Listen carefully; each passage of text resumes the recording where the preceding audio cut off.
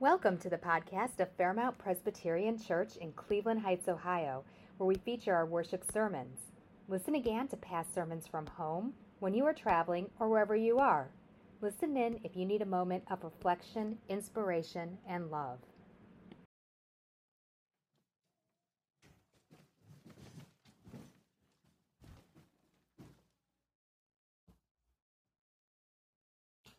Well, I'm walking up here and realizing I'm starting with a story about my wife's pregnancy, and I didn't exactly ask her permission to do this. You give me a thumbs up if it's okay. All right, good, thank you. I don't know what I would have done if she said no, but... when Amanda, my wife, was pregnant with our first daughter, May, who was up here being a know-it-all a few minutes ago, we were ecstatic. We were elated. And we couldn't wait to share the good news with our family and friends. But we didn't just want to tell them the good news. We wanted to find a way to deliver that birth announcement with some flair, with some pizzazz. And so we decided to get everyone a gift. We got them coffee mugs. And on each of them was printed a phrase like, "I love my grandma," and "I love my aunt," and so on. And we wrapped them up and waited till our family was gathered together, and then we watched as they opened their gifts and they realized what they were all about. And the room was filled with loud gasps and shrieks of joy and with smiles and tears and hugs. It was a wonderful moment for us as parents. It was precisely the birth announcement that we had envisioned. But I'm not so sure that Mary would say the same thing about the strange and shocking story of her birth announcement in the first chapter of Luke's gospel. First off, the roles in Luke's birth announcement feel somewhat backwards, right? Typically in a birth announcement, like in our story, it's the parents who are the ones doing the announcing. But in this case, it's an angel, Gabriel, who shows up unexpectedly to announce to Mary that she is pregnant. And Mary is understandably perplexed by Gabriel's appearance, and so he then prefaces his announcement by saying, "Don't be afraid," which is a phrase that we chose not to put on the coffee mugs we gave to our family. But the most shocking part of this story is the bit about exactly who this child will be. Gabriel says, "You will conceive in your womb and bear a son, and you will name him Jesus. He will be great and will be called the Son of the Most High. He will be holy. He will be called the Son of God." Now, this is, of course, what we as Christians call the incarnation. The idea that somehow in Jesus, God came into the world in a new way, that the Word became flesh and lived among us. But even though it's the first Sunday in Advent, it's not all about Jesus. Jesus isn't quite here yet, and so today is also about Mary. Now, I know that we in the Protestant church are a little allergic to Mary, aren't we? We tend to think that all the Mary talk is strictly a Catholic thing.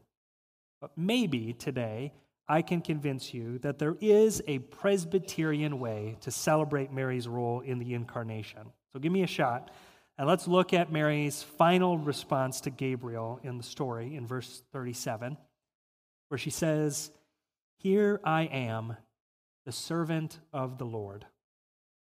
Here I am, the servant of the Lord." And the Greek word that's translated as servant in this verse is probably a familiar one to you, even if you don't know it, because it's actually become a word that we use in the English language. The word is doula. Doula. And so quite literally, Mary says, "Here I am, the doula of God." And so now I encourage you to go and tell all of your Catholic friends that Mary is not only the mother of God, she's also God's doula. Now, at least 20% of you are probably sitting out there right now wondering, what is a doula? Well, the short definition is that a doula is a companion for an expectant mother. someone who walks with them and supports the mother throughout her pregnancy. But I figured the best way to get a fuller answer to that question this week was to talk to a doula myself. And so I called my friend Jen, who lives in Chicago, who's a mom of 3, pregnant with her 4th child, and a practicing doula. And I started by asking her, what does a doula actually do? She explained to me that a doula's primary responsibility is to support and to serve a mother before, during, and after she gives birth. And what that looks like, she said, really depends on what she needs. It might be giving her a massage or offering her a cool compress. It might be just sitting and listening to her worries or offering her words of safety and comfort. It might be rubbing Vaseline on her dried out lips or changing the position of her pillows. And one time, for Jen, it even meant folding the laundry that was laying all over a mom's living room floor while she coached her how to nurse her newborn. But most basically, Jen said it's about holding space for her, being physically, mentally, and emotionally present to her with words, with actions, and sometimes simply with a quiet presence while you hold her hand. Being a doula is really about being present. And that's what Mary does. She is the doula who holds space for God, intimately waiting with God in this pregnant season. And so today I wonder, what can we learn from Mary about our role in this Advent season? What can we learn about how to be doulas for God in the world today, about what it means for us to hold space for God's hope, joy, peace, and love in this anxious and uncertain waiting time? Now, we could approach these questions in many ways, but today, as we light the candle of hope on our Advent wreath, I'd like to ask, what can we do to be doulas for hope in a world that so desperately needs it? Well, fortunately, I just received a user's manual on hope. And you might think I'm kidding, but I'm not. It's right here. This is a brand new book written by Reverend Marianne McKibben-Dana, and it's called Hope, a User's Manual. And a few weeks ago, I was fortunate enough to be at a gathering of pastors in Louisville, Kentucky, which included Reverend McKibben-Dana. And she led us in a group discussion and a talk on how and where we find and hold on to hope as faith leaders. And I've since started to read her book, and I can tell you that there are so many beautiful ideas in there. Chapters that push back on platitudes about hope that pervade our culture and instead search for a much deeper hope that's rooted in God's real presence. But this morning, I want to focus in on just one simple idea in Marianne's book.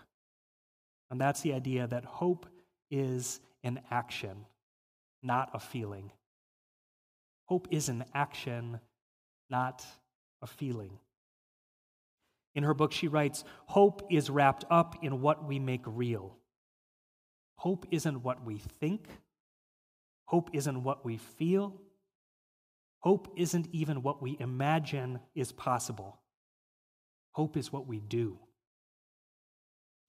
In a world where it can feel like real hope can be hard to come by these days, it's encouraging to think that our actions can give birth to hope.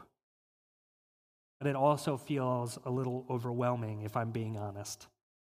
Like it's on us to bring hope into the world when the truth is that we don't know where we're going or what we're doing most of the time.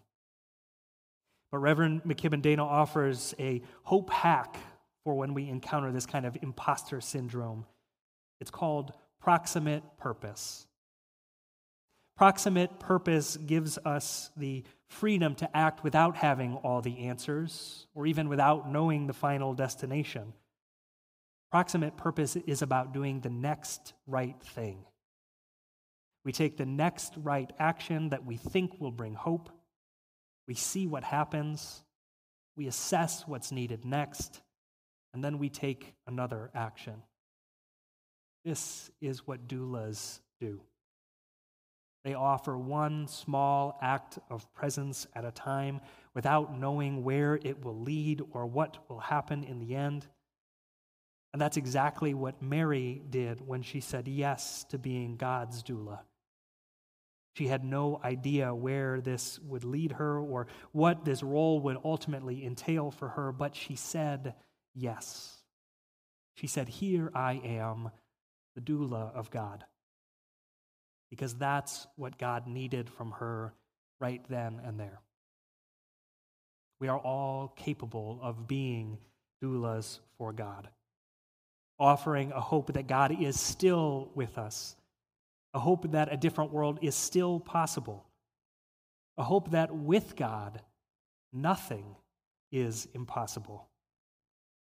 We aren't merely bystanders this Advent. We aren't out in the waiting room. We are right there with Mary.